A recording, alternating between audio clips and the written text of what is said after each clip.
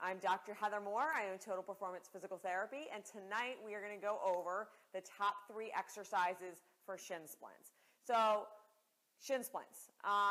Shin splints are kind of like sciatica in terms of they're a garbage can term for a lot of things.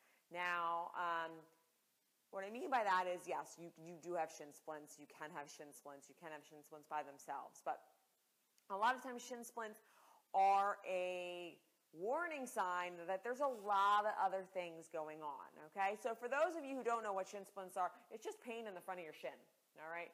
And if you run your finger up and down your shin, doesn't feel real good. You might get some bumps. That's generally a shin splint. You'll feel it when you run right in the front of your shin, right in the front of your shin. Pain in the back of your leg, pain in your knee, pain in your ankle, pain in your foot. That is not shin splints, all right?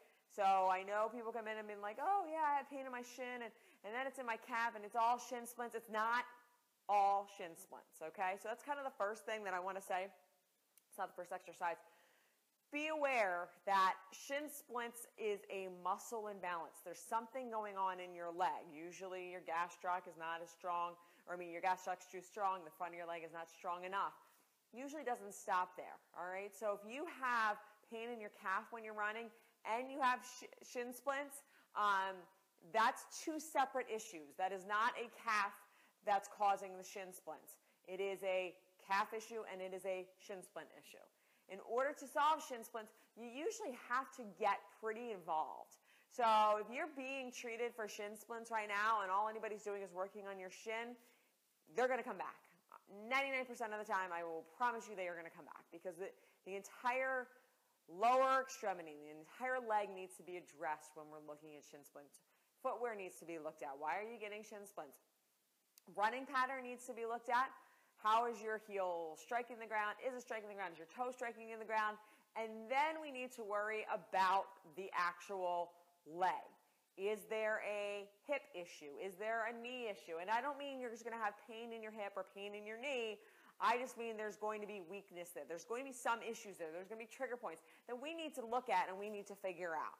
So one of the biggest exercises that you can do for shin splints is just stretch the front of your shin.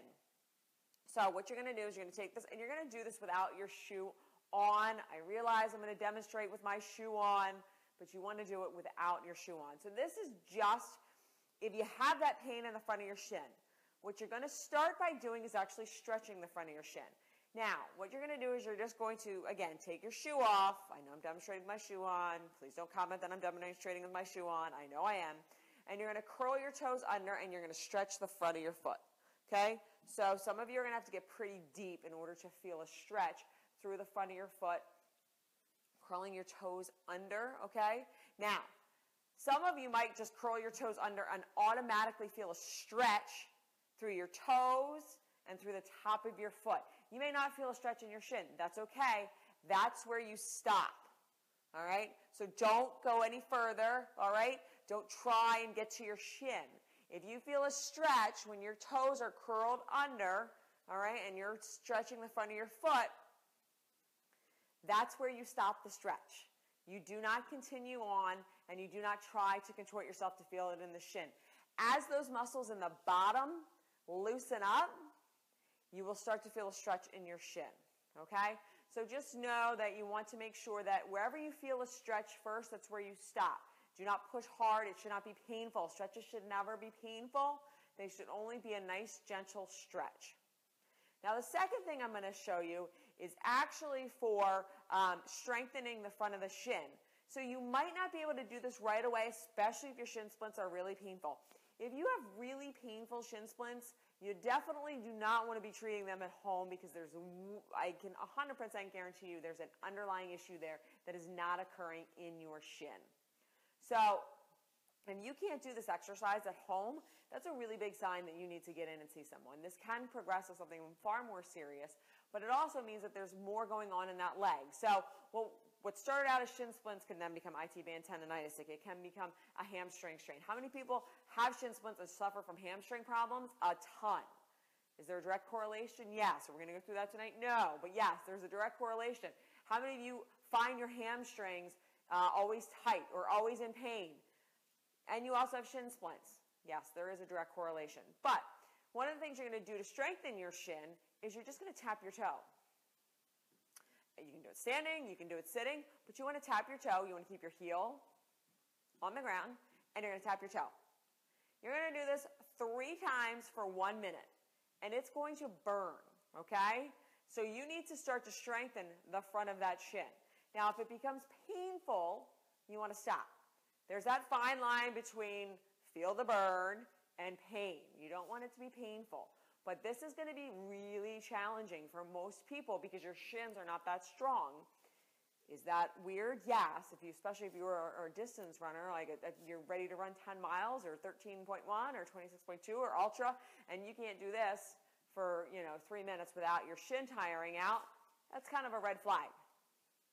Final exercise we're going to do for shin splints actually has nothing to do with the shin. It's more about how your foot is controlling the way it hits the ground. So a lot of times with shin splints, you're gonna, if you were to go record yourself or to have somebody record you while you're running, you're gonna get a lot of slapping. Okay, your foot's gonna come down and it's gonna be slapping a lot of times. A lot of times you're gonna hit a heel strike. There's gonna be different things. This is really like an hour-long lecture as opposed to just a few quick tips on Facebook Live. So I'm gonna gloss over a few things, but shin splints are a lot of times due to the impact that you're absorbing. A lot of times people can't control their foot and it slaps the ground, or it overpronates. Overpronating means it's going to be a little bit more turned in. Your wear pattern of your shoes will show you if you're an overpronator. Where is that worn down? But where that's coming from, that's actually coming from more of your glutes, more of your core. So yes, I'm always on here saying do your planks, do your side planks, do your reverse plank. But you also want to do is you want to do your glute med exercises. So the first one, well, the only one I'm going to show you for shin splints, which is really important, which is going to really begin to help start controlling that foot, is you're going to stand, and you can stand on an elevated surface, you can stand on the floor, it doesn't matter. What matters is that this leg stays locked. So when I say locked, I don't mean lock it out straight. You want to kind of lock it out straight and then bend it a little bit. You never want to do anything in full extension. That's bad for your joints. So you want to kind of put some super glue in there once you find that spot. And all you're going to do is you can lift this leg up. You're going to drop your hip and lift it up. And nice and easy, slowly, as far as you can go. Some of you, this is going to be your range of motion. And that's okay to start out, all right? Don't overdo it. A lot of people try and get more range of motion and they start bending their knee. Now you're doing a semi-lunge, maybe kind of not really hitting the glute medius, all right? The idea is that the standing leg does not move. As you go up and down, you want to try not to touch the ground in between each repetition. You're going to feel that on your standing leg more than you are on the leg going up and down. And again, this is going to help you control that foot so it's not slapping so hard. So you're not winding up with that shin splint pain. So that is the top 3 exercises that you can do at home for your shin splints. If you are experiencing shin splint pain, or if you're experiencing shin splints, or if you're experiencing knee pain, and you are doing Broad Street, you are only a few weeks away. Mileage is going to ramp up. Get in here now. We will offer a free consultation. If you're having issues, you're not sure what you should be doing, come in now. We'll give you a free consultation. We'll check it out, and we'll see. We'll kind of work with you. Now we have time. In May, we don't have time before Broad Street, okay? So thanks for listening, and have